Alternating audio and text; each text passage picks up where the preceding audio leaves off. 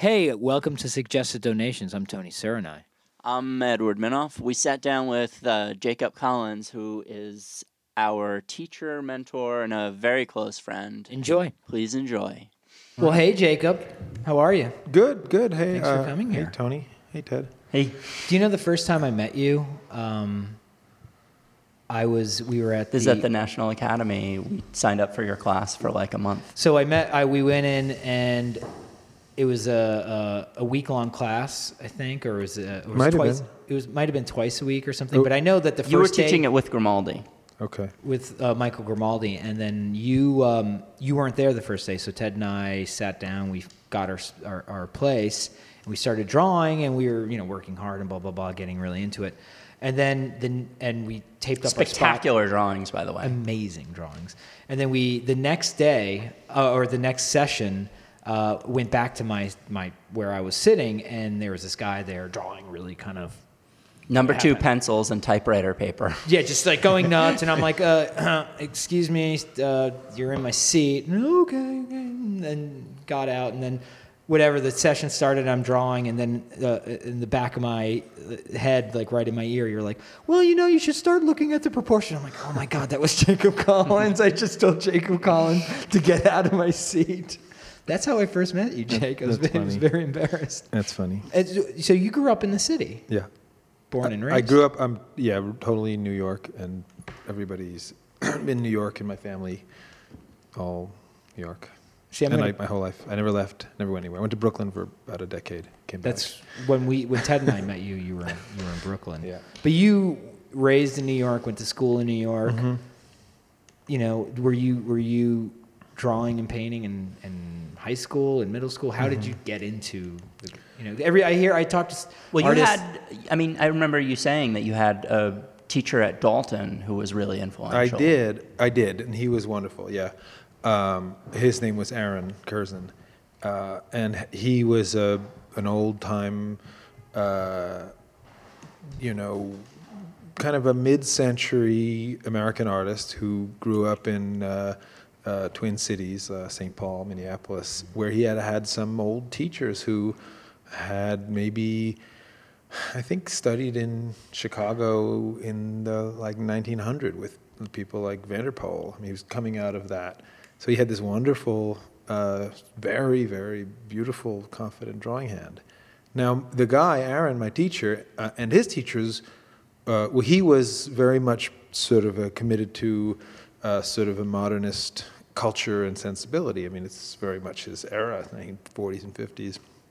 And his teachers as well were very involved, and they had, I think, been connected to the world of Cubists and New York modernism in the 30s, and then they went back and influenced him. So he had this funny combination of being an old-fashioned modernist, like Paris school modernism, and underneath it he had like the drawing tradition of the academic Beaux-Arts tradition that the Americans of the previous generation, or even two generations before, had brought back when they came home in the 1870s and 80s. Did he talk about that a lot? No. Did he complain about where things were going? Because it seems like he didn't have a lot of complaints. He was a very positive person, and he was very, almost maybe philosophically committed to open-mindedness, and he was interested in all the different things, and he liked all different things, and maybe he thought maybe some things were excessive or a little silly, but not the kind of guy you'd see grinding his teeth with outrage because something had passed him by or people no longer did the right thing. He wasn't bitter about he's one of the least bitter guys. And his work was pretty abstract expressionist. He did all kinds of things. He did beautiful, realistic paintings, which were usually a little bit surrealistic. He made lovely sculptures, kind of realist sculptures that also were a little bit surreal. He made sort of found object assemblages that were often a little bit witty, sort of a little bit funny. And when he was kind of older, when I was starting out, he was making kind of these assemblages out of found things and then combining them with holograms, and so there were these sort of strange. Sounds pretty high He tech. was doing hologram. It was like in the late 70s, so it was a little bit. So they were sort of like. Did you need to eat any mushrooms to see the holograms? Yeah, felt like that a little Was bit. it Princess Leia saying, Obi-Wan, Right. you're our only hologram? It looked a little bit, had that Princess Leia look. So there would be some strange kind of metal thing that he put together that was, and then in the middle, if you peeped through, or on the top of it, there would be a kind of like Princess Leia, like a kind of a beautiful woman that was mysterious. It was fun. Now, did he, when you came to when you were studying there, taking art classes there, did he just sort of see that you had a very strong desire to do a certain thing, or did he actually believe that there was a foundation that everybody He had needed this to thing. have? My brother had him first. My brother had him. We've all had him. And so your brother had him first, okay? And my brother was very talented as a draftsman, and Mr. Curzon was very enthusiastic, and Mr. Curzon remembers that he had my brother had said, "Oh yeah, but wait till you meet my little brother," and so You little Collins, I've been waiting for you. So then I Your Rufus's little brother. You look just like him. You guys look a lot alike. So I show up, and I had already been aware because my brother had made these beautiful cast drawings. He had this thing. So he was had doing cast cast drawings? set Yeah, up but there. he had like like the Michelangelo features, the nose, the mouth, the eye. He had a head of the dying slave. He had this other one, which I've never seen since then. It was like a plain head. It was like a mannequin head, but with planes. Yeah. Now, And it was nice and simple. Was that stuff that Dalton had that he picked up on? No, or he was brought it. So he brought that from his Minnesota. Yes. Kind So then his sort of pedagogy was trying to combine this, which he got from. I mean, years later, I kind of tried to reassemble what might have been the backstory, and there was this, that I sort of started to Google his old teachers. And what I knew most about them originally was that that his enthusiasm was that they were part of that generation that brought modernism into America, into the Midwest, and they were influenced by people like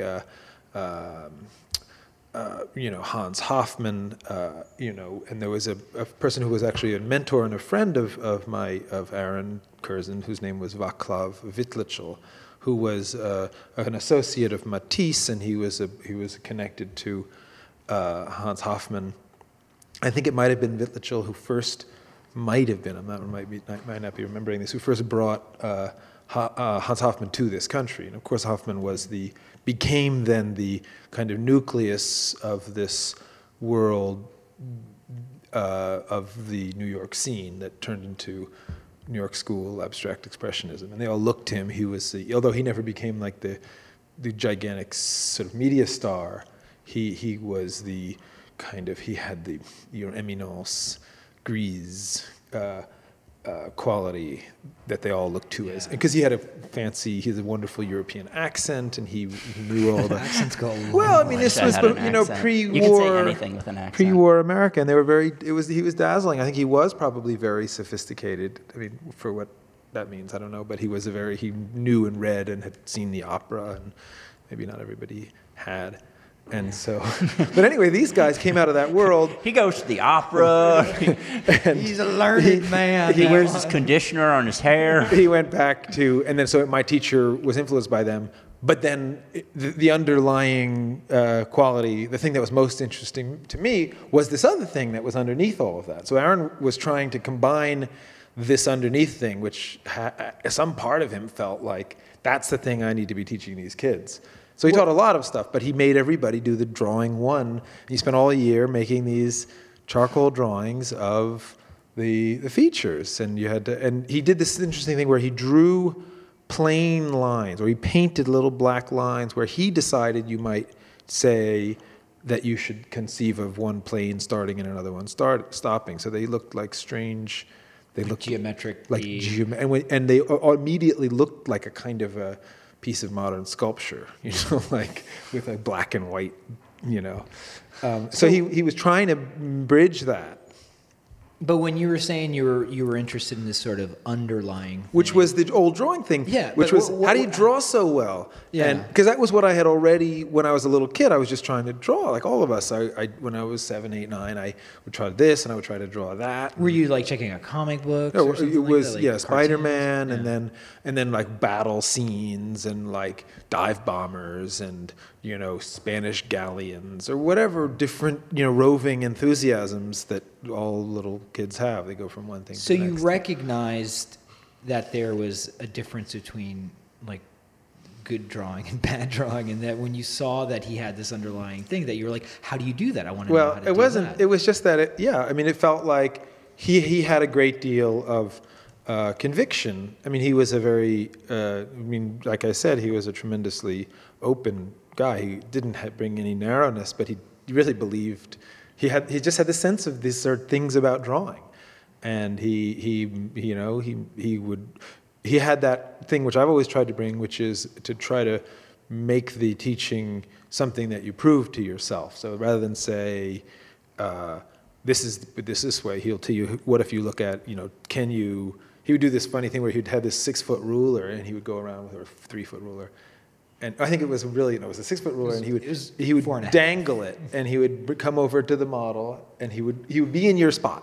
And then he would say, okay, I want you to sit in your spot and look at the model. Now, I'm going to take this ruler and I'm going to dangle it and I'm going to bring it across from the left.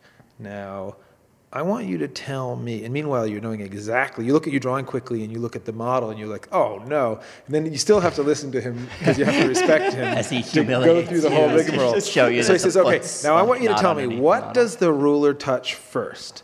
The model's forehead or the model's knee? Now I'm going to bring it across. Is it still dangling? Is it still vertical? And you say, yes, Mr. Cruz. And he brings it across. And then finally, you're like, you have to wait. And is it touching either one yet? And you're like, no, it's going to be the knee, Mr. Cruz. And then I put it the forehead. So, and then he comes back and he says, no. And so that's the kind of indelible thing where it's not like he tells you to do it He's differently. shamed you into Well, it's never also- making the knee stick out farther than the forehead. No, but if you're like me, you're so contrary that if a person tells you to do something, you're immediately trying to figure out why it probably is the opposite. You're just telling me that. Whereas he's not telling you what to do. He's only He's saying, showing, right. he's saying, here, what do you, and then you're like looking at the thing and you're looking at your drawing and you're like, well, if I'm going to be contradicting somebody, obviously I have to contradict myself because here I am doing a boneheaded thing and not bothering to look. So that was great. So he had you drawing from the model. So we were drawing in high the school. the first class was, if I remember correctly, we would have to draw with those features and one and then another and then another. And they weren't like we weren't supposed to take a very long time because you're young, It wasn't like And you weren't in there all day, it was a class. It was like maybe a 50-minute class, and so you would try to do one, and you had to see the shapes, and you had to see try to see it in 3 dimensions, and then you'd have to do the head. He named George, and you had to draw George in different angles. And it was nice because of the fact that it had these planes drawn on it. There was black and white lines. It naturally led you to see shapes, to be able to see that you could, if you. So that seeing abstractly, kind of flatly and abstractly, was sort of right That was there at the beginning. And the reason he liked that so much, the flatness, was because he was so interested in Cubism, which later on I started to think that Cubism, although I don't really like it very much, I recognized when I started to think about what it was what was filling the heads of a handful of 19, 22-year-olds after they had sort of finished art school, which is, here's some flat shapes, try to see the world in flat shapes. So their teachers probably hadn't been trying to make a amalgamation of modern and traditional, but nonetheless, that was a big part of the tradition that they came out of. I mean, that was just something I figured was probably the case. In my starting out, he really wanted to make flat shapes, because so much of the tradition he was part of was the idea that the canvas, you need to respect the flatness, and it's all sort of 20th century ideology of modernism. It's like the picture plane has to be respected, so you can't destroy the picture plane, and you have to make shapes, and you have to see flat shapes, and you have to. So I got a big dose of that, and then. But what I was interested in more than a kind of ideological position, like an art theory, was that it was a really great kind of a method to be able to draw things well, which is what I had been trying to do when was trying to draw Spider-Man, or although it's a very, I mean, methodologically, of course, it's totally different than drawing the Marvel way, which is, of course, three-dimensional construction. So even at 15 or 16, I was getting this kind of dose of, this bifurcated sensibility of either three-dimensional construction on the one hand and two-dimensional shape building on the other, and trying to put those together. So, and that continued all the way through high school. So then you went through. Then you had to draw George, and then there was a nice thing where you had every kid in the class would pose for a portrait, and then so maybe I don't know what it was, like 17 kids or something, and then each class you'd rotate. It's so funny. This is like exactly like Water Street. This is like exactly what, like when Tony and I were studying with you in Brooklyn, like we were doing casts at first, and then we were all posing for each other for portraits. Yep. It's so It's funny. exactly what I never got and didn't even know existed in high school. Like the fact that I wasn't was nice. exposed to anything like that. It was an makes me amazing thing. It's in incredibly high school. jealous. Then we had life drawing. So there was a 3-hour life. You could, if you sort of got in it, you could have life drawing, which would start at like 2. You missed your last class of the day, and it would go until 6 or 4 hours. This amazing class. It was And really one long. pose, or did No, they it do would be quick all short. It was gesture all very drawings? much Right. like 5-minute 5s, gesture, 10s. It would be And then the 5s, 20-minute 10s, is the 20s. longest. And then sometimes The when it was 40. really feeling like we're really going to do super careful stuff, we'll put together 2 20s and do a 40. 40, and that right. felt like a really, really long pose. Was there any? I mean, as far as your classmates, was there anybody that you felt was starting to take it No, seriously? there was a lot of talented kids. It was like a little thing. It was a little culture, the chess club It or was like something. that, yeah. And he really had a lot of people. There was a lot of people who are artists out there who were, he was their original teacher, and he had a tremendous kind of people respected him a lot. That's pretty amazing that a high school teacher had that kind of influence. Yeah. There's a lot of people who weren't artists, who didn't become artists, who also felt like he was. I mean, he had this he really, really knew stuff, too. He knew art history. Probably, I don't know if I've met, even now, people who really know it in that deep way really better than him. The funny thing is he had always taught art history at the school, and because I don't think he never had a college degree, so they made him stop teaching art history. There's this guy who's like... He knows everything. I know. And, I mean, he would know 3rd, 4th, 5th tier, 16th century, Flemish artists. Yeah, but if you don't have a piece of paper, I'm sorry. I know. So then they had to not have that. It's so sad. But, I mean, you benefited from it, I guess. Sure did, yeah. So from that, did you feel like those times in high school that you wanted? Did you know you wanted to pursue art? Yeah, Was it something that you were like, I want to be an artist? That was or what it I much always... later? Yeah, I wanted that always. Did you give up on it in college? Because you were a history major in college, No. weren't you? Yeah, I was a history major. I didn't give up on it. I went to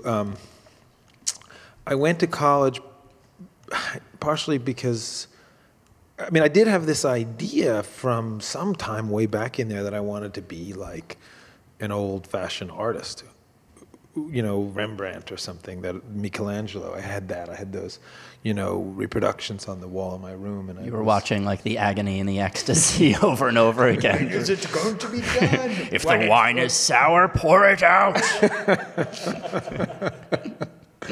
So that's what I was looking to do, and but I didn't know. I had this funny thing that I mean, I think in that era, this was 1970s, 80, 81, 82 was when I finished high school, and a lot of people around me told me that that what I wanted to do, like paint, Didn't exist. that it was totally, it had vanished in some like really, really long time ago, like thousands of years ago. I had that experience. People had yeah. forgotten how to draw, and that there wasn't anyone who knew how Like to do Visigoths anything. was right? inhabiting like a Roman. And that if I wanted to, I was going to have to teach myself. That was what. Even though, and the thing is, even though clearly I had been learning all this stuff from Aaron, he didn't present it as if it was some kind of ancient thing, and he didn't care. It was fascinating. He didn't have a. I mean, he was just working in some continuity. He started teaching when he was quite young, in the late 40s, and he was still doing it. And there wasn't some sense of him, holding the flame or anything. He wasn't giving teaching you drawing. a sense of what, of the tradition of where this was He coming wasn't from. talking. this cast He wasn't thing. talking about Charles Barg, or Do you think he even knew about Charles Barg? I probably knew who he was, but I don't think he was. I mean, that was a lot of kind of art historical revisionism in some level that brought that whole idea. And I don't think anyone hardly knew who Charles Bargue was, Except people reading Van Gogh's letters very carefully. Right. Or people who were already part of, which I didn't know about, but of course it already existed. The, Gamel and Lack scene, and they all knew about that. Which was also in Minnesota, oddly enough. Yeah, right? I know. I've often thought about that, but it wasn't. I don't know any connection at all. I mean, when I looked up the work of these teachers of his, who he talked about with such sort of reverence and fondness, it looked like 1930s modernism. I mean, some of it was totally abstract, and so I had a little bit of a disconnect. Or it looked a little bit like a certain kind of American scene regional realism, kind of, but not very. So like WPA art almost? Yeah, it looked something like that. And that's weird because I had a teacher in college. It was my freshman year of going to art school, first ever being introduced. This is at SVA. At SVA, 17, 18. And he was a foundation teacher, and he was an old man. He's probably in his 80s, and he had an amazing amount. I can't remember his name. I will in a second, but I'm not used to being in front of a mic. But he had an really awful arthritis that his fingers actually went sideways. Yeah. And he would put a piece of charcoal or Conti crayon or something, and he would do Tiepolo drawings, like amazing upshots of these people floating in the air, and he was of the old guard. He was like one of those guys. I saw him years later, and he was in a wheelchair, and he saw me, and we talked and everything, and he was an amazing draftsman. And then I saw his artwork. He was having a show, and he invited me to it, and it was all super abstract expressionism, but he did. I still remember the drawings. He did these beautiful figures out of his head. I wonder if somebody like that would have amazing people. I wonder if he would have wanted to pursue that had that seemed like a real option. I mean, it probably wasn't. He was probably in his 80s at the time when I met him. So it probably, you mean, Ted, when you're saying when he was younger, if there had been more cultural support, or that just an underlying for him to be a new, like a sort of, I don't know, bring Tiepolo into the 20th century. Right. I remember being very confused. Yeah. And because he was my drawing teacher for foundation year. Right. And I was just like, I don't understand. That I wasn't going to say it to him. Like, if you can do this, why are you doing that? If you can do this, why are you doing that? You're doing. And why did you bother to learn this if that's what you're doing? And that's what I'm wondering if he loved it and he liked it, or if, like you were saying, it just wasn't an option or something like that. I don't know. I think the 20th century it seems so mysterious to me. I mean, it was it was the century of totalitarianism and people's. I mean, many centuries have been most, I guess, all centuries. But it certainly was this. There was this feeling of people, there was so much ideology, and people everyone had to be part of this important thing always. There was always some big, important, enormous ideology that people were needing to be swept up in. Not that it was necessarily good or bad or wrong, it just, though, I feel like I've often wondered that. Why did everybody want to do this? Why did everybody kind of believe in the thing, in this ideology? Whether or not some people legitimately were deeply committed to it and moved by it, which I'm sure some people were, but the sense that everybody else... Yeah, everybody was just drinking that same pot of Kool-Aid. I guess, or feeling like it's just who we are. That's what art has to be. So maybe this guy, I don't know who he was, but it's just this, it's very, very rare. Almost. Well, definitely, like when we came along, that's what art was supposed to be. And this other stuff was, was illustration. It was, as you've said before, boxes that models come in. It was sort of illustrations for like ship models or airplane models. Like, that's what you do with this. But that it's not, nobody takes it seriously now because it's redundant. It's all already been said by, greater people than us, by Titian and... So, go ahead. No, I was just going to say, or is it the invention of like the camera? That's certainly Well, that's the a big huge, thing. and that's an interesting Yeah. topic to That- get into. That, mean, I think you're right, Jay, that the invention of the camera, I mean, the only problem I have with that as a sort of a total argument is that there is no camera of architecture that caused the very similar and parallel shift in ideology and, in architecture. The kind of look of architecture also broke down. And so along with photography or poetry or whatever all the other forms, every art form that was in some kind of what you might consider from a traditional art outlook in some kind of harmonious balance in 1850 or something became this sort of object of the art of the avant-garde of each of those art worlds, which were all very linked together, to dismantle the methods, the aesthetics, and even if maybe there would be an ideology, or at least there would be the accusation that there was an ideology. Usually it would be that there was some kind of a conservative ideology in the older form, and that as the world was changing, it felt very important to move on and dismantle that. And in painting, there's the concurrent issue, which is it's just almost like a perfect storm for the painting tradition, in that the invention of photography happens to render the primary job of artists irrelevant, at the same time that there was a sort of an avant-garde ideology to think that the look of this traditional art form represents the culture of oppression, The establishment. that we need to leave behind. And whether or not that was true or not, I think that was happening. Those two things together left the painting tradition in shambles. I mean, it took a short time somehow from where it felt relatively who was it? healthy. There's some great quote from somebody. About There's a good quote from somebody about photography. Like really good photography quotes. will kill painting. No, it's and from like, Delaroche. The first time he saw a photograph, I think this is Paul Delaroche, who died in 1850. So it was early. He saw one of these daguerreotypes, and I think the daguerreotype appears in 1839. 1830. 1839, and there was the very first examples were like right in that, and then sometime in that era, Delaroche sees one and he says painting is dead, or something just like that. He sees a photograph and he says that? And he says, and although nobody's heard of him now, he was at that point, he was maybe or one of the towering figures of where everybody felt like the entire of the Renaissance tradition had come to a fine point in this one figure. And he says this. Wow. And it's true. I mean, I wish it weren't, because it's what I do and everything I care about.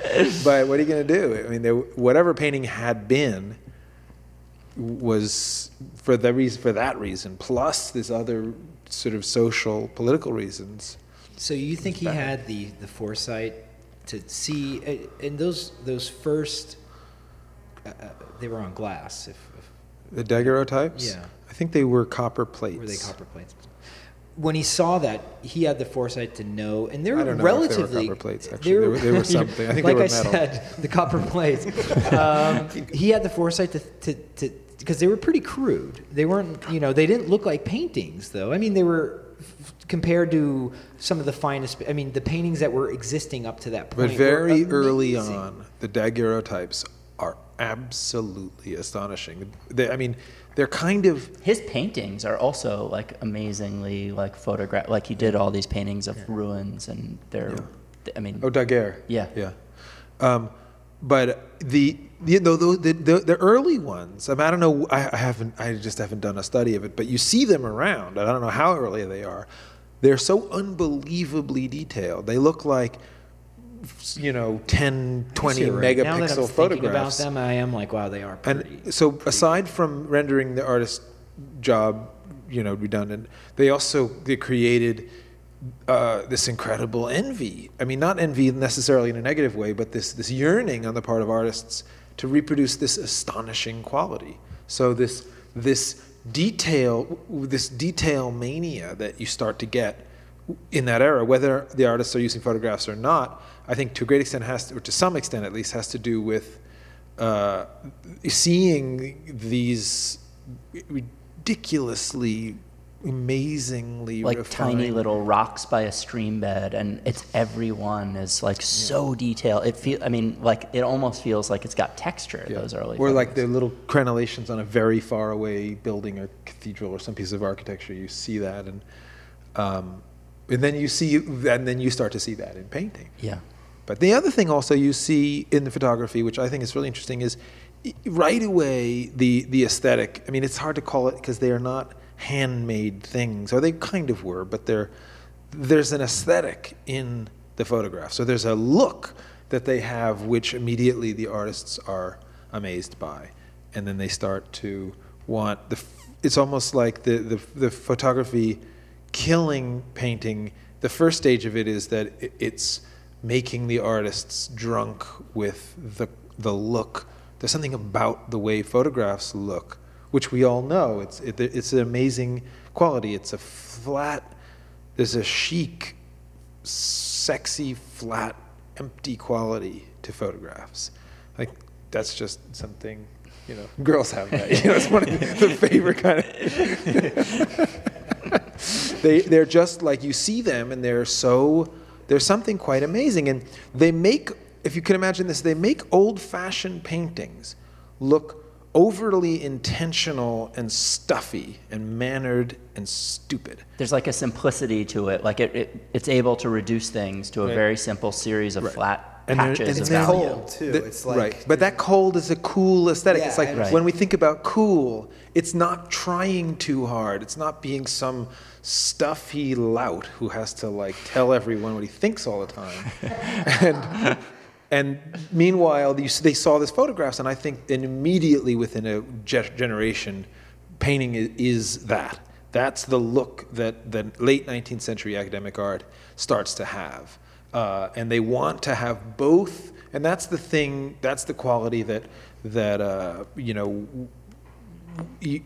sort of easy, flat quality. And I was talking about the flatness earlier with the modernists, but it starts because you get those wonderful flat shapes, these flat quality, because really, of course, it's just the spray of the photons coming through the lens and splattering on the plate, and it splatters without intention. And it's the lack of intention that gives photographs their easiness.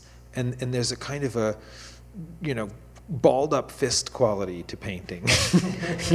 Well, to earlier painting, right? Even, because painting becomes that. Or even like in Rembrandt's, there's something about kind of a overly yearning intention or an intentionality, and that feels like so yesterday. Well, it feels starting heavy in like in 1850. comparison. It feels heavy, right? And I think immediately there's a swing and then a counter swing quite quickly. So the first swing is everybody, and the reason why there's the first swing is, and the reason why photography gets invented in the first place is that's what painters had been looking for. They'd been looking to, I know that's not a word, to de-intentionalize their act, because they wanted to be like a lot of, this was the era of the development of, this sort of science envy in all of the arts. In the social sciences, there's what people have sort of thought of as positivism, which is this sort of pursuit of a dispassionate and scientific, almost a physics model for how we think about all kinds of things, whether it's economics or whether it's sociology, and we're going to not make everything about our feelings and about what we expect and what our cultural, we have to strip away the bias of our cultural expectation. Like, of course, looking back at the great heroes, the great inventors of Western thought, modern Western, not the inventors, but the powerful influencers like Galileo and Newton, who did this miraculous thing of stripping away their Italianness or their Englishness or their expectation of who they were and what they were bringing. Sorry? Or their Catholicism. Right, all of the things that they said, I know what my universe is, and I know what I'm supposed to be looking at because I know about the order of the universe from the church, or I know about how, and so that's the quality of draftsmanship. So you're 18th century Flemish or French or Spanish artist, and you draw, and clearly you're representing the culture, the cultural expectations. You're seeing the world the way you're supposed to. And as you get into the 19th century, the artists really wanted to do that. They wanted to, in some ways, make their art less intentional and more objective. More, I'm just going to draw it exactly the way it is. Like dispassionate. Right, dispassionate, and if I use that dumb word again, sort of de-intentionalized. I'm going to make it so that it's not about what I want, it's about what it is, what it looks like. And that in an earlier era, even as there is a tremendous amount of realism in other times, I don't think it has the philosophical support in other times in the way that evolves then, because it's a cultural, it's almost like a across-the-board march of thinking of all different types. And so this is the context in which photography gets invented by artists in pursuit of this. So at that time when photography gets invented, this is the thing, and they see the result of this is the thing, this is it. And so all of that, what we've heard from as drawing students, when all of our teachers over the years would say, you have to let go of your preconceptions, or you have to have no biases. That sort of echoes of the sort of scientific sensibility that we have to be. And I'm not saying it's wrong. It's just interesting. And I think it led to places. So it leads to the artists adopting this photo model. I'm going to be a camera with a soul. I'm going to be a real feeling artist, but methodologically, I'm going to be making art that isn't going to be biased by my identity. And so that becomes a kind of realism as, that the destination is realism. It's the realisticness, and if it looks a little bit, and everything that isn't realistic, and by the standard that we've now got from photography, is going to look weird or mannered or kind of Well, off. I've thought about that in terms of portraiture a lot, in that I think portraits before photography comes along, like a great portrait painter like Van Dyck, all of his subjects kind of look like the same person in some way, because he could get away with a little bit more. And once you get the photograph, and once you have somebody being compared to a photograph, portrait painting almost necessarily has to be done from photographs. Otherwise, the client's going to complain unless you can, set up expectations differently. Right, create some whole other set of expectations, right. So that does connect, though, to so then those artists all are unable to do that anymore, whether they want to or not, and there becomes this culture of photocopying, and I think it's much, much broader and than probably we know. I mean, things are coming out more and more. Well, the interesting thing is, like, if you read what people were writing at the time, nobody really talks about it. Mm-hmm. And clearly, I mean, it couldn't not be a huge influence. No. But you read letters written by artists at the time, and they kind of don't mention it at all, which makes me wonder. Well, do you think they were embarrassed about it, or they felt like it was cheating? Well, interestingly, they there was the soul out of it? There was quite a celebrated lawsuit in 1870. There was a Dutch artist named Van Beers, a young guy. He had been a kind of a layabout, at art school. He didn't really work very hard, and all of a sudden he starts showing up in the 1870 salons with these paintings that are just this incredible buzz, unbelievably like the most detailed, most incredible. And I feel like we've all seen this happen at some point. So the guy then, at some point, he's a big star, a young star of the. It's like steroids. Yeah, well, it has that. But anyway, I don't even want to be judgmental about it. It's historical and it's interesting, and I'll come back to what makes me feel less judgmental about it in a second. But he. I think also the dates are probably wrong, but I sort of have the sense of it was 1870. And then in the following Antwerp, maybe, salon, he gets accused in the press of both copying photographs, but then even of painting on top of photographs. And then he sues, a little bit like the Whistler lawsuit. Right. So Whistler sues Ruskin. This guy sues, I don't know the details, he sues, I think, two of the reviewers, and it gets quite, I think one of them withdraws, and I think the artist is a kind of a little bit wild, and maybe liked the publicity. And I think the journalists, I think, didn't have the stomach for it. One of them, I think, sort of withdrew, said he was sorry. Fine, I'll apologize. Just don't take me to court. Right. And the other one, I don't know exactly what the story was, but yes, there was some talk about it, but it wasn't a lot. I mean, maybe it was more than we know. Who knows? Maybe there was tons, but people forgot.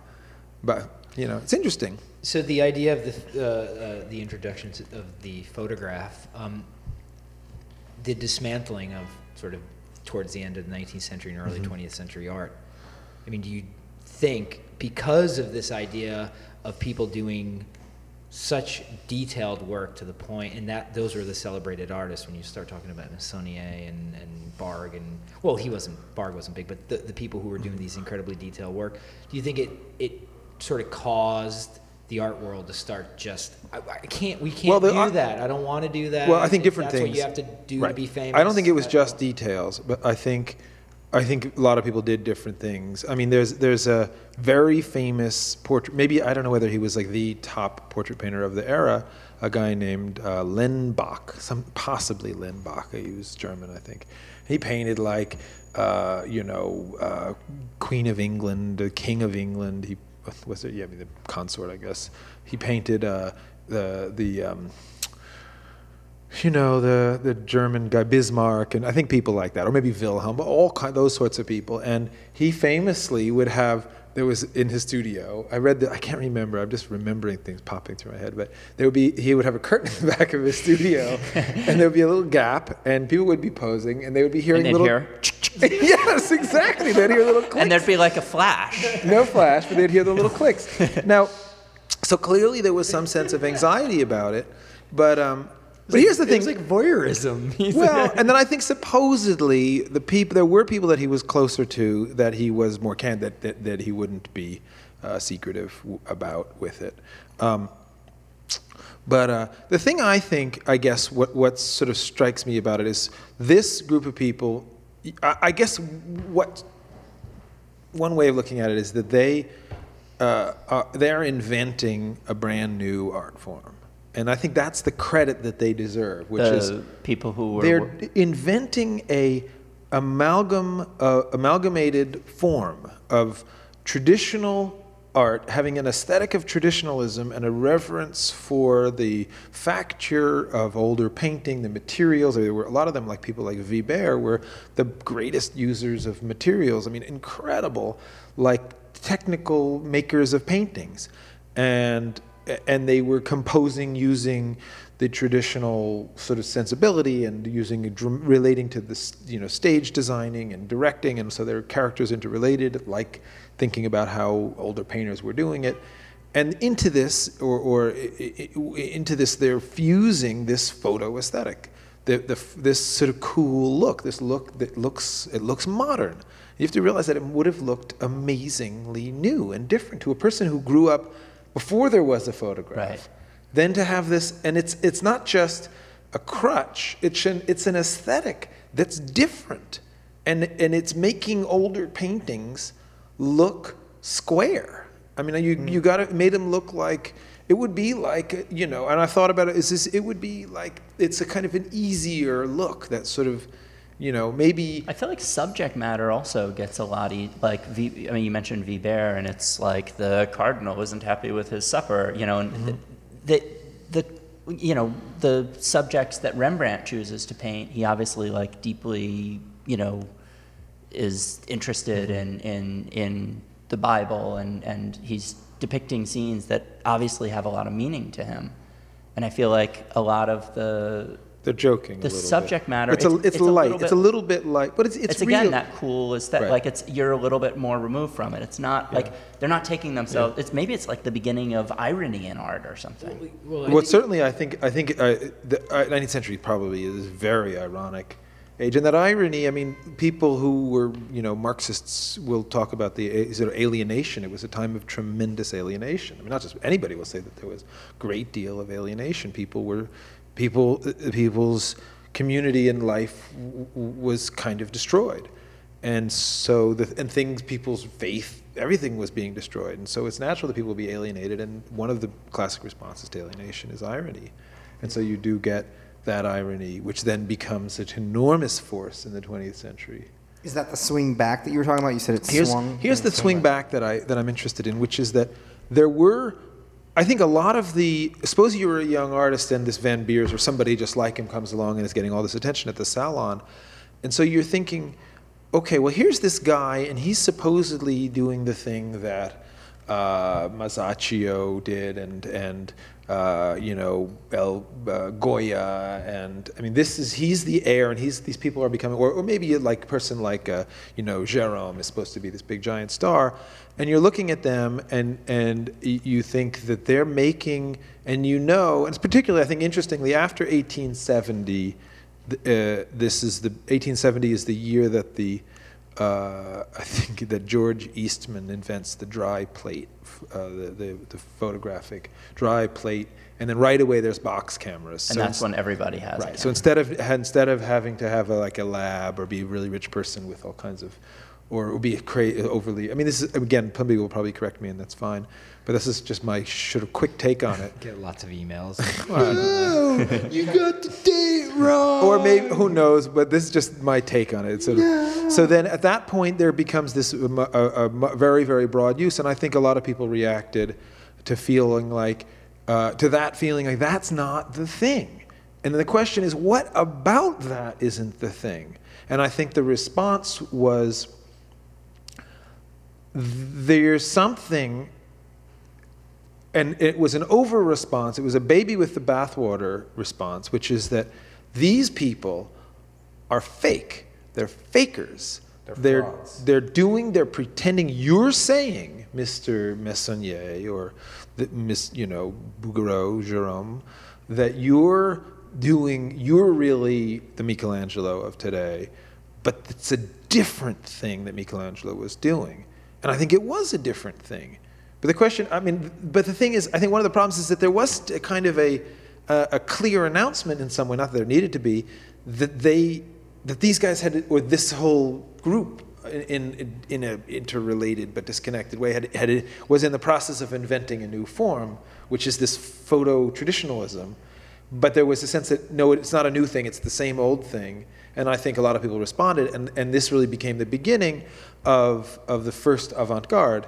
I mean, not for political reasons, there had been earlier movements of the avant-garde, but I think in terms of an aesthetic and method avant-garde, the spirit of anti-realism that we all grew up with so much, I think comes out of the feeling like, because the realisticness of realism is essentially a worthless thing that any clown can do copying a photograph, then clearly that's not what is good about Van Eyck, or that's not the thing about Rembrandt that's good. So let's get the thing about Rembrandt, let's get what's good. Well, what's good about it clearly is all ways in which the Rembrandt diverges from a photograph have to necessarily be the things that are valuable about the Rembrandt.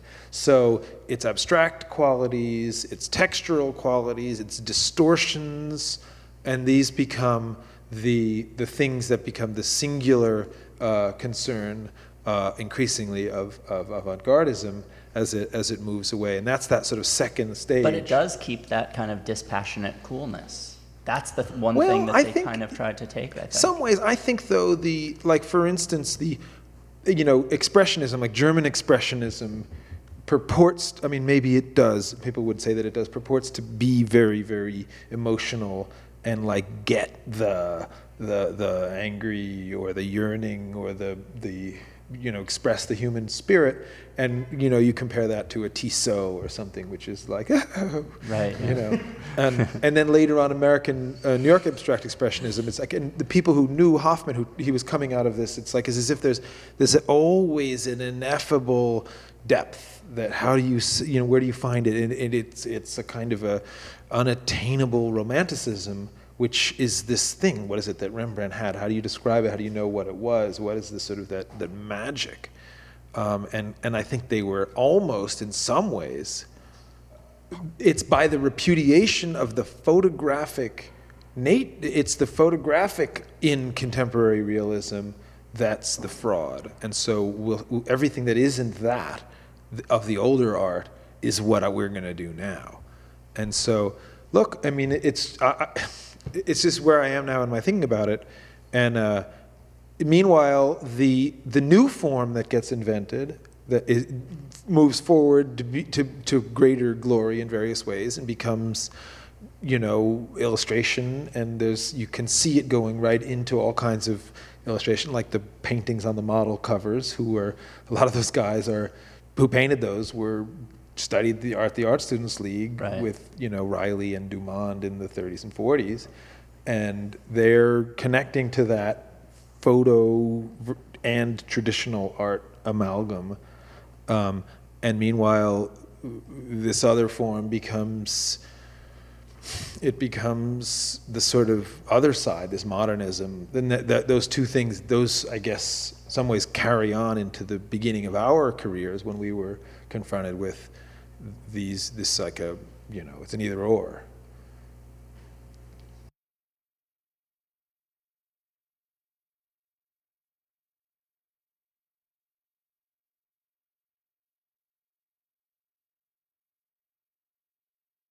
I've been thinking about my problem with modernism, since the first time somebody told me that I wasn't allowed to try, or that's putting it sort of very plain, overly bluntly, that I wasn't allowed to try to draw like Leonardo.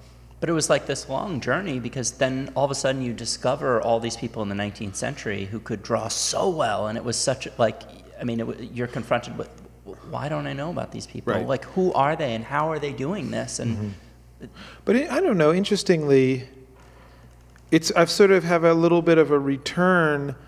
As I was a kid, I was I liked Leonardo, and that was what and I was Michelangelo and all of, those guys, and that was what I wanted. And then later on, I did, in that period, in the, maybe starting in the late 80s and 90s, I did start to come across those 19th century artists who then it felt like, wait a minute, there is this continuity. I do have antecedents that aren't simply the ancient ones. It didn't all vanish.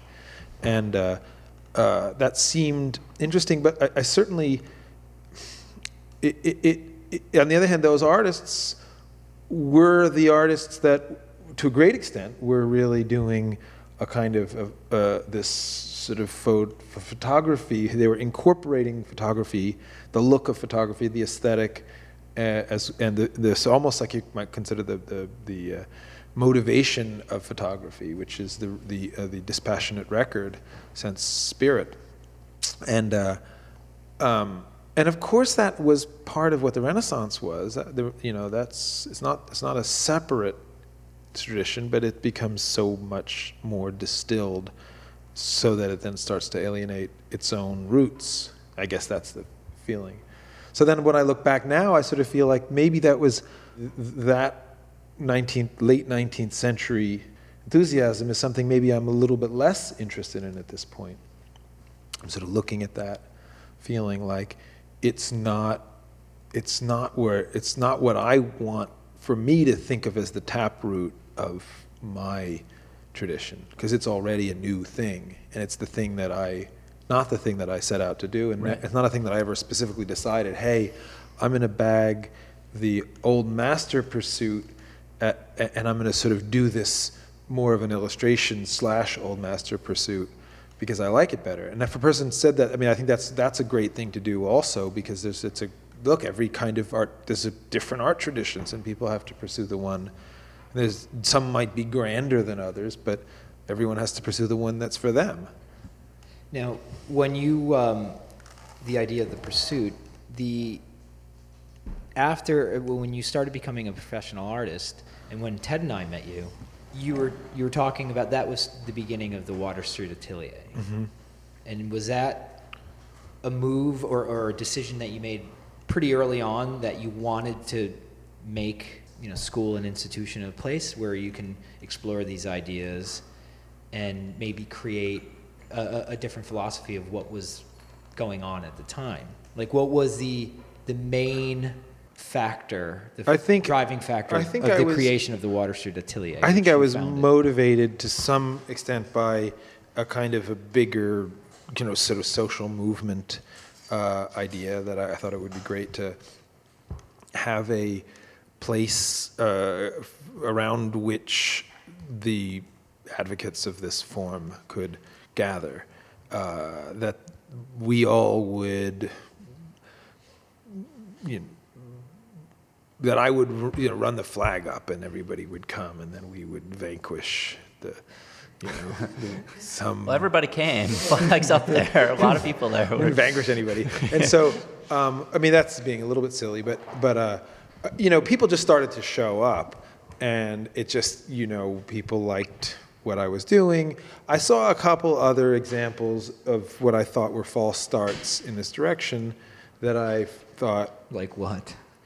Well, I was involved at the New York Academy at the very beginning, and it looked like it was going to become more like the sort of thing that I was very excited. And then clearly they made a commitment, or it evolved towards a more modern art, contemporary. It was trying to figure out how to be part of an art world that I wasn't interested in, and I felt was corrupt. And I saw that happening, and at the same time I felt like it was the thing that I was connected with, that I'd been part of, which was never perfect. It was wonderful in some ways, but I thought it had moved away from the space I wanted to be in. So I thought, well, I could do something, this little thing, and I could just keep it in the space that I care about, which is really, I don't know what, drawing and painting and loving the old way of just the aesthetic and the method and the art of drawing and painting, like the sort of ancient thing, reverence for the ancient arts. It was such a transformative experience, I think, for both of us, Tony and I, when we first went and visited you at your studio when you were in Brooklyn and Polhemus Place, that we walk in, go up to your studio on the top floor, and it was dark, and there was like a tiny... It was like Marlon Brando at the end. You're an errand boy. I was like 24 or something. You were like 21. It's kind of this old guy. We were so amazed, though. To me, you did though, have a visor on. You did have a visor, and you were working. The tip of my nose had a tiny bit of light on it. And then the glasses were just above that bit of light. And you had like this pulley system for but I just remember seeing you making art, and it looked so fun. And the art, like all of your paintings looked so beautiful, and they definitely had I studied at the Art Students League, but I had never felt like I found somebody who really connected to the paintings that I grew up loving. You mentioned Leonardo and Michelangelo. And I look around your studio, and I felt like your paintings had that quality. They felt like they connected, or they had something in common with those paintings, and here you were doing it. And I think it was at a point in my life where I was doing animation. I had given up on this idea that, was sort of seemed like a silly idea anyway. Like, who does this? Paints. And I think both of us were. I think a lot of people had that. I think for me, I was extremely... it was very important for me to have people show up and come around who had those feelings. I really had the sense of that, I was going to be launched off into an isolated life. I didn't think about it very much, but it definitely felt like I was going to be on my own.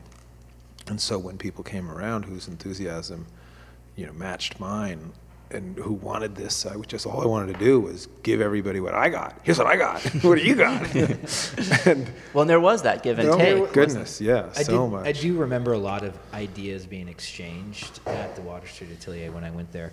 Back to when you and I visited Jacob in his studio, I didn't even know that was possible to be a fine artist. I knew, you know about it, but when you see it, I knew that you could do it. You were an illustrator. If you could do art, you were an illustrator. You did some. And if you could do drawing, realistic drawing was Right. You do book If cover. you do- did if- like if- abstract painting, there's a road for you, but I didn't see a path. And then what if made I you did- think that you I could do don't like know. I was it's going to such a say, if I ridiculous have idea. a gift, if there's a gift that I have, it's the ability or the willingness to not to think that I have to do something.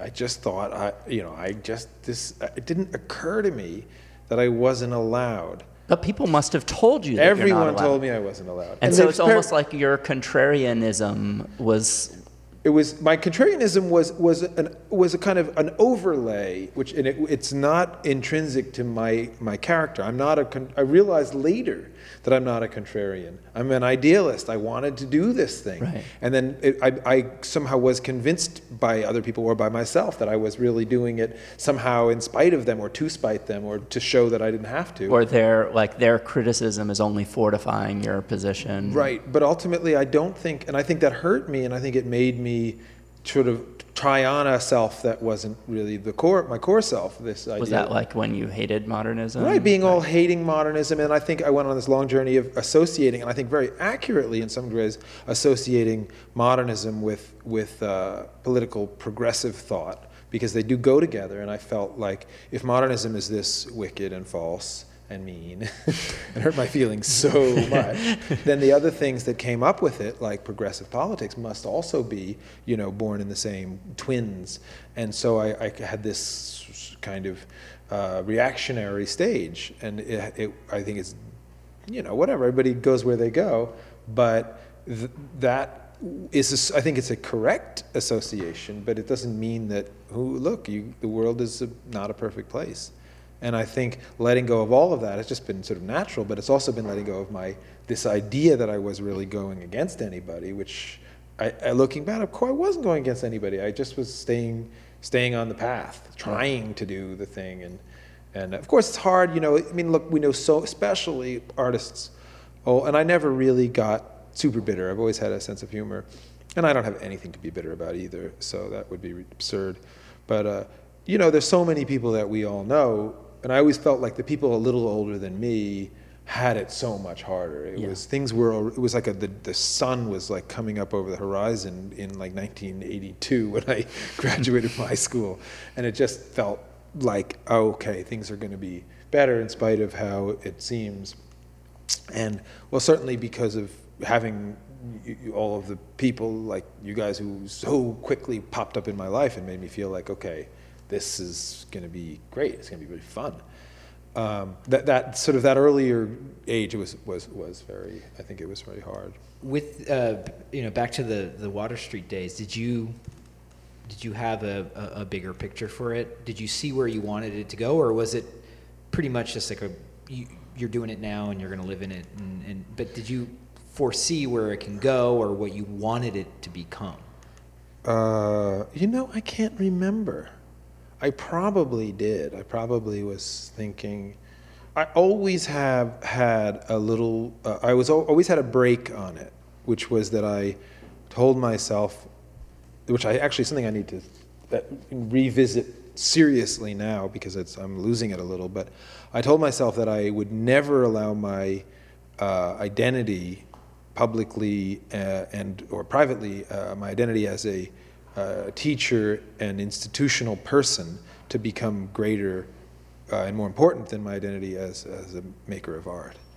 And that certainly, and so I was always wanting to make sure that the school was kind of a little, not make sure, but it would be disorganized, it would be, or I would allow it to go where it went and not try to throttle it because look, I've got bigger fish to fry because I'm still trying to make great art and become a great artist. And it can be, and I think it was sort of a lucky thing for it because it sort of, as you guys remember, it took on this hilarious character. This community was funny and there was no one exactly in charge, and I would show up and there Well, there was something great about that too. I mean, I think all Was of it like us, a hippie it was sort of commune or like, it was a commune, and we were all sort of, I felt, and I think everybody felt, sort of empowered to sort of make things happen, and we'd run it by you, and you'd be like, yeah, sure, whatever. Yeah. you'd always support everything. So we'd I don't know, like do portrait sessions where we'd switch off posing for each other. Like all these ideas came up and we would just do them. And there was something Right, great all about those that. landscape trips would just evolve. Right. We would all just trundle in some car and drive somewhere and or fly somewhere, and that was all great. So I think for a long time, I didn't really sort of. I've always had, especially at the time, I had big plans about myself and what I wanted, and I have to admit, right now, I'm feeling a little bit sort of. A little bit out of balance in that regard. I think this sort of community of the Water Street Atelier, Grand Central Academy has sort of become so big, and there's so many people who are for whom it's such an important part of who they are and what they're doing. And at the same time, for the last 6 months, I've been in this, creative gully. So that's the kind of situation you have to be careful about, because you can then take a lot of satisfaction from being an important guy. And then when you go back in your studio, if you have self-loathing and can't do anything that you like, or can't remember, maybe you worry, maybe I had one big thing that pushed me for 25 years, and now it's over. And I don't have anything left to say. I ran out, and so then rather than have to hate or feel like I haven't got it, I can then turn around and organize school. But there must have been also something about, I find with teaching, just that it sort of inspires or maybe coaxes new ideas out of me, or sort of enthusiasm for, like, Oh my God. it's hard to be, I don't know, changing diapers or dealing with your family and painting and teaching, and then you see some kid come into some 17 or 18-year-old come into the Grand Central Academy, and they're finding it. They're finding this thing that they're young, but the thing that like we spent years and years of our lives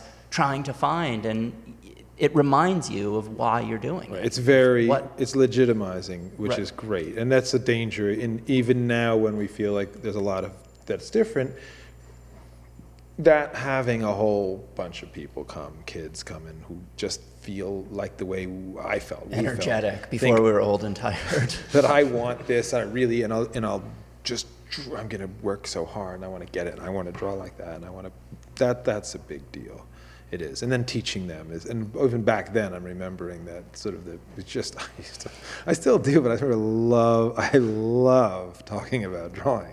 Yeah. And that's just basically, I was just once trying to describe how it felt to my wife, and it was like, for me the teaching is like learning through talking about it while I'm talking about it, and that's what it's always been. And so that's partially why everyone who's studied with me over the years has a totally different idea of, because I learned that, I'm done with that, I don't talk about that anymore, I talk about this now. I always thought that was so amazing that like when the next group comes along, you're telling them exactly the opposite of what you were saying. It was the total opposite. It's all about flat shapes, and then like 10 years later, you're like, flat shapes that's photography. No, nothing's flat. It's all three-dimensional. Where's the knee? What's the closest thing? You're walking around with your 6-foot yardstick. Yeah. I remember like Ted and I were like, well, why is he telling them that? He didn't tell. He told us something completely different. That sounds really irresponsible. But it's pretty great that like you get to keep reinventing. Well, it certainly keeps me doing it. I would be reinventing. I remember in college once looking up and having this kind of scales from your eye moment where the lecturer, I looked at his notes. I was in the front row, which I never was, and I looked at his notes, and they were like obviously 30 years old. His lecture notes. And I just had this so sad. He's been speaking to a wall for 30 years, and still nobody's. Glazed over. It's horrible. Yeah. So now you have you at the Water Street, the Water Street Atelier / Grand Central Academy, which you complained about last time we were talking. / Queens Boulevard School of Art. I think I was calling it the Grand Central Academy of Art, and you kept on just beating me over the head. It's not the Grand Central Academy of Art. There is no of art there. There's no I of know, art. but I can't help but say it for It some could be reason. of anything. It's whatever redundant. you want it to be. Yes. You have to We're gonna go open on. your mind. So you have that now. What kind of? I don't have it. Well, not have it. You actually do have it in we your all palm have of it, your actually. I show up and like explain drawing at it once a week. But I'm always curious to get the what people sort of foresee, either their life. What's or the next artwork. chapter What's the for it? next level, or where? Well, you here's see what the I. Grand One of Central the things I really Academy of want. Art. What I'm hoping will happen is this. The group of teachers and students and our little staff of 2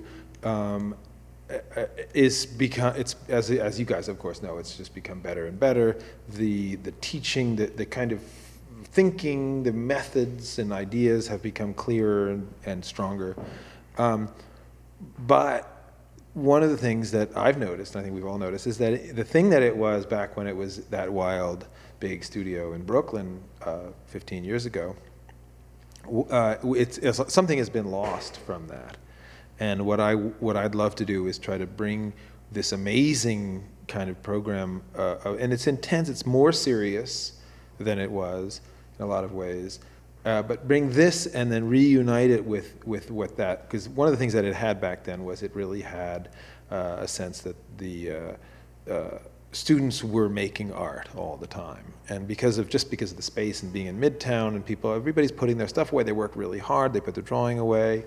Maybe they'll be able to find a space to do a little still life or go on a little landscape trip, and there's a lot of very close relationships. But that sense of being in, I feel like it would be fun for all of us to rebuild that and find a bigger space, and space that would allow for the students as they're finishing to not have to leave if they don't want to, because right now if a person's done with this amazing progression of drawing, learning how to draw and paint the figure, it's really nothing for them.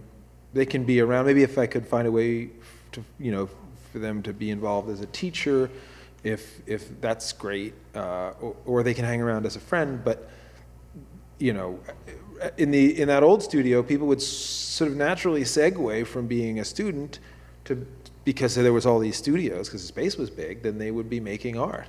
And they would be making art that was based on the figures that they were painting, or maybe some still lifes, or making, make a whole bunch of copies that they felt like making. Or it's an amazing, inspirational thing for the people who are just coming in and finding it, to have actual art making going on, so that it transcends just the exercises and becomes. And I think we've about become a little sort of the end game. a little bit too much about sort of this amazing skill. Which I think is great. Maybe it is a great stage to go through, because sometimes you just got to focus and be narrow.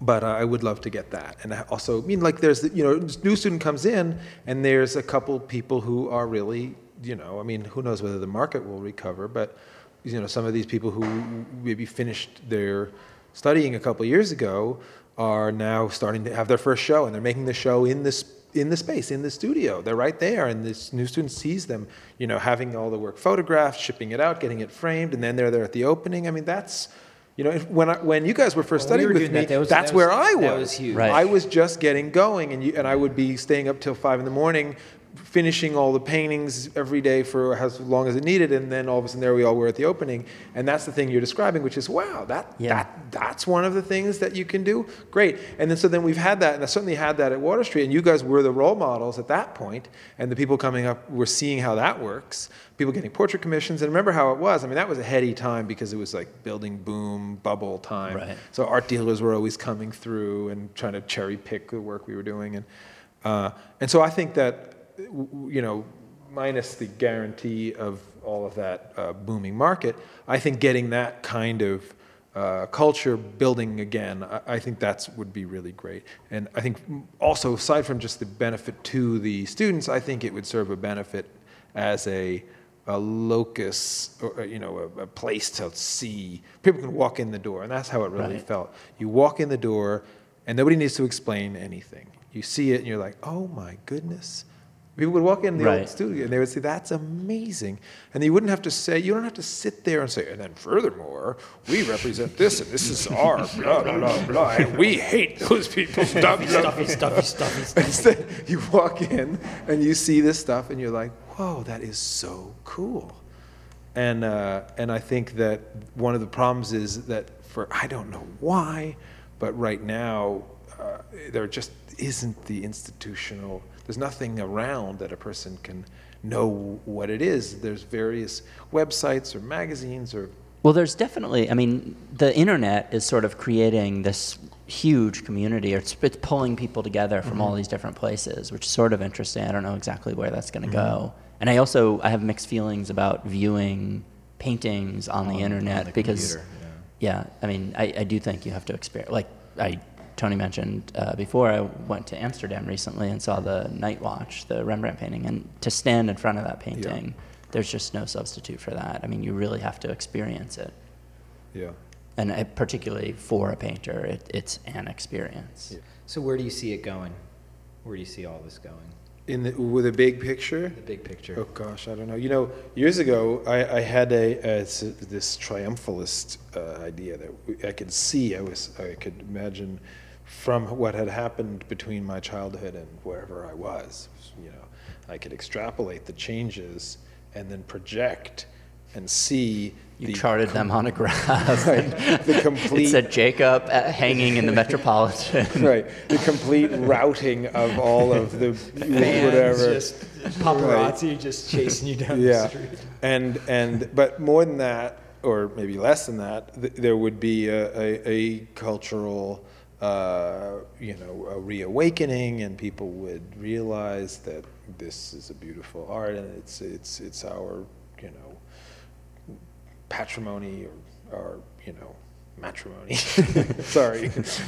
And we'll be able to, all as a culture recognize that this is this beautiful thing, and all of the errors of 20th century art everyone will be repenting madly. and I apologize for Kandinsky. So that didn't happen. And it doesn't really look exactly like that's going to be happening anytime soon. I think it's just around the corner. In another 10 years, in another 10 years. Stay on course. Stay on course. Just don't give up the dream. So what do you see then? What's a more realistic? Well, one thing I do think, one thing that, And keep it positive, please. Come on. We'll all be beaten down and working in the salt mines for the ant alien invaders. Graphic designers. right. Doing model ship box covers. Illustrations. But there's not even that, because it's, it's dead. Nobody can be, it's all Photoshop. It's, We'll become masters of Photoshop. There's a million people. You'll never get as good as a 14-year-old.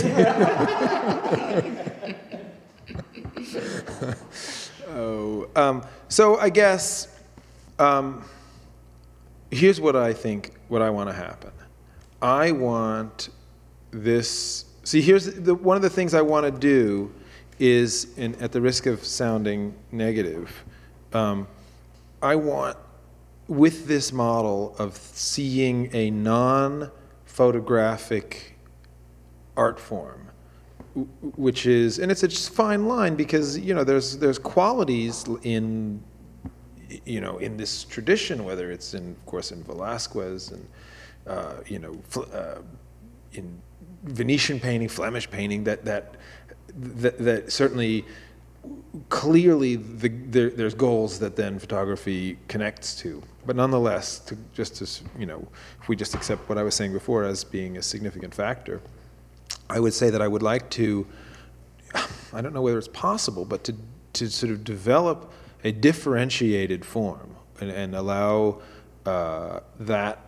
I'm talking about market. I'm talking about what the thing that we're trying to do. How do you understand what this is? And I think increasingly I'm starting to understand that, for one, my original, when I started out, and not that I have to have, my own private personal golden age is authentic, but I was really not, there was tons of illustration. I could have studied illustration, and I admired it, but I didn't. It wasn't what I wanted. The thing I clearly, there was this other thing that I wanted, and I couldn't have named what was different about it, but I knew that there was the thing. This was the thing that I wanted.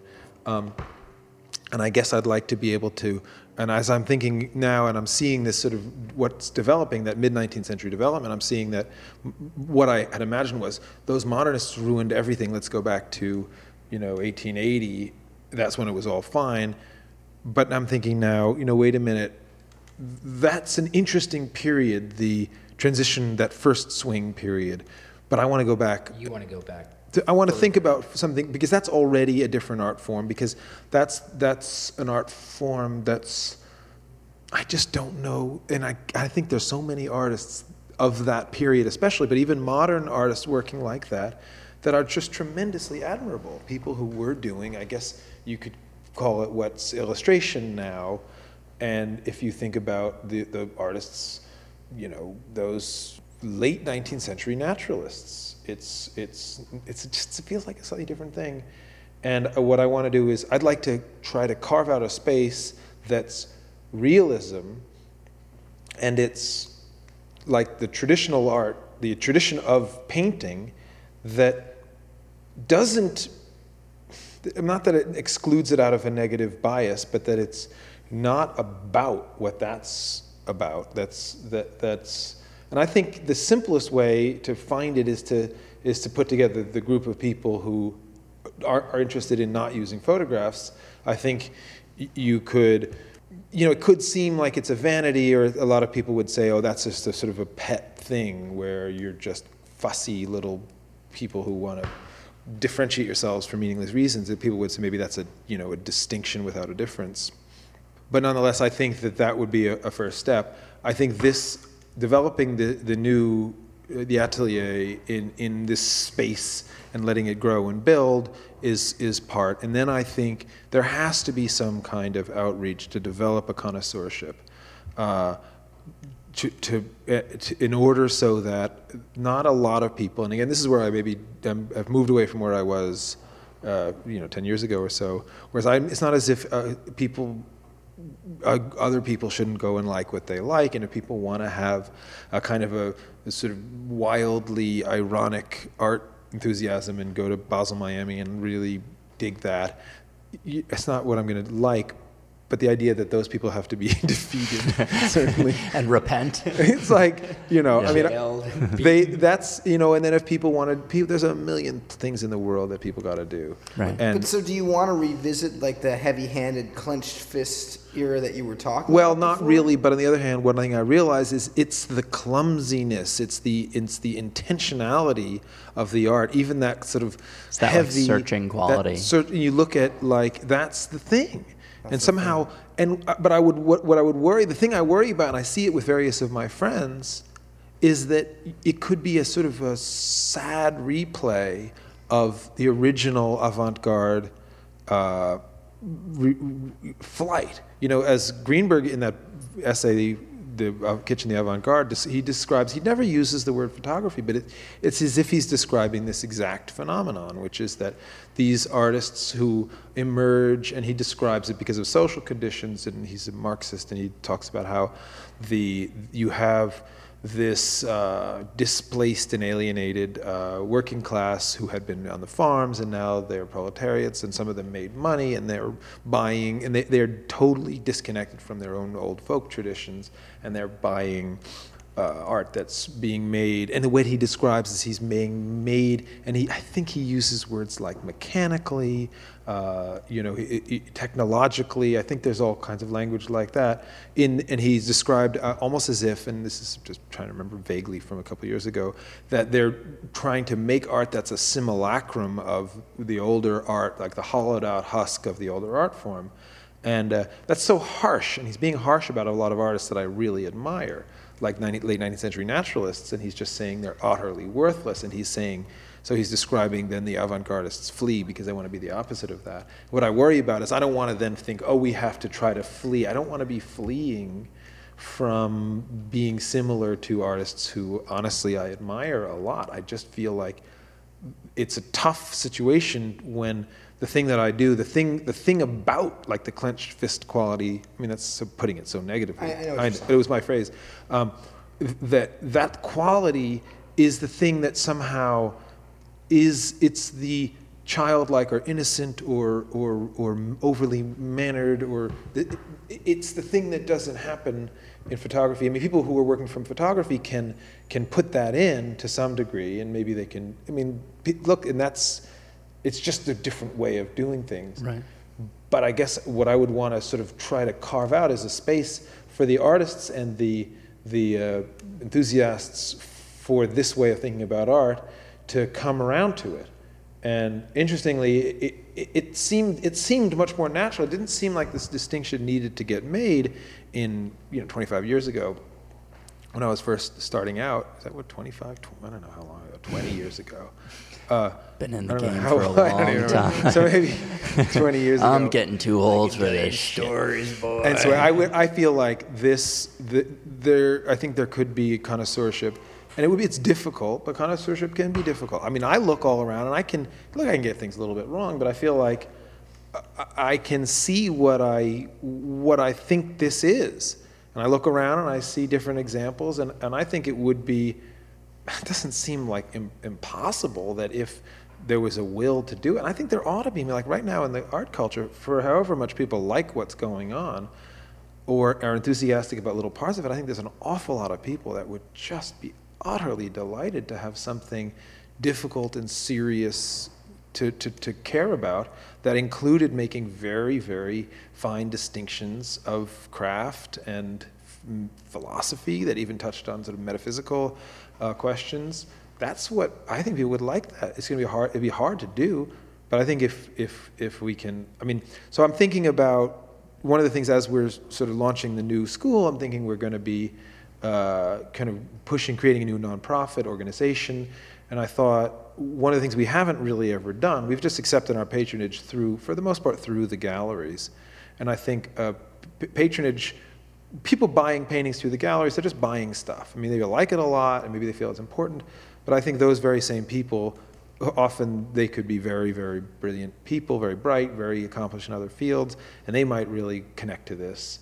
And I think the idea would be building a community that has a kind of the artists and the patrons and the people who are thinking and writing about it based on trying to understand, trying to reconnect to this photographic art tradition. And it's not the only way to do it. There's going to be a lot of different people who are trying to do it in a different way, but in the way that we're all trying to do it, which overlaps but isn't identical. I think it could build, I guess, around the community we've already got. I'm imagining we could build a community to support something, not to change the world, but to support the people doing it and to bring satisfaction and stimulation to people who would want to be more in the sort of public role. And if we change the world, that's just the icing on the cake. Yeah, maybe that. Well, maybe the world needs some changes. Well, who knows? I mean, look, that's how you start. And if people feel like, wow, that's just great, and then, boy, I'm really tired of having to go to yet another gala and sit looking at another Jeff Koons, because I think a lot of people go to those events. There's just nothing else to do in the art world. And I think if there was something presented, look, I don't want to be tailoring anything in order to make patrons have a better time at their cocktail parties. But look, you do something that's deep and interesting, some of those people various kinds of people are going to want to connect to it. Well, you hope if you're doing something deep and interesting that it's going to resonate with somebody. Well, I think it generally does. I mean, the pictures sell, but I think then you can motivate people to participate, not just as buyers of merchandise. Then there's some kind of potential for a community. It's the connection between the artists and the public. I think is a little. Our group of artists hasn't really figured out a way to connect to the public. Partially because we've had a lot of trouble identifying what it is that we think we're doing. I think we've sort of, we a little bit of going down false trails. There's a public perception issue too, I think, with this kind of art. Like you were saying, I think people, when they think of it, they think, oh, isn't that 1,000 years old? Yeah. What, people still do that? But that's kind of good. It's like, I think it relates very much to the sort of artisanal movement. People like, oh my God, this guy, my cousin, you got to meet him. He went to Japan and he learned to make samurai swords. And there's one guy and he knows how to do it. And he folds the steel, 600 times. And that's there's a glamour to that. And if you were to say, oh, that's so old fashioned, it's like, yeah. It's very romantic. Right. And I think that's the way to sell this. He's like, wow, you mean this is unbelievable. And I think it's a little bit of, like in any argument, if you accept the premise of the person you're arguing with before you've thought about it, oh, that's so old fashioned. No, it's not. It's like, well, then you're screwed because it is old fashioned. I mean, painting with oil paints is, yeah. Right. I mean, so look, maybe that's not why you do it, or maybe it is, but, I think that what you point out, Jay, is really key, and I think you want to, you need to go with that. Say, here's the premise, which is that it's this ancient thing. Maybe it died 1,000 years ago, and think about how of course this is for little kids, but when you're, when Obi-Wan Kenobi is describing, how it's ancient. It's what is he? It's a more civilized. For a more civilized time. Yeah, right. And that's not something that people don't think about or want.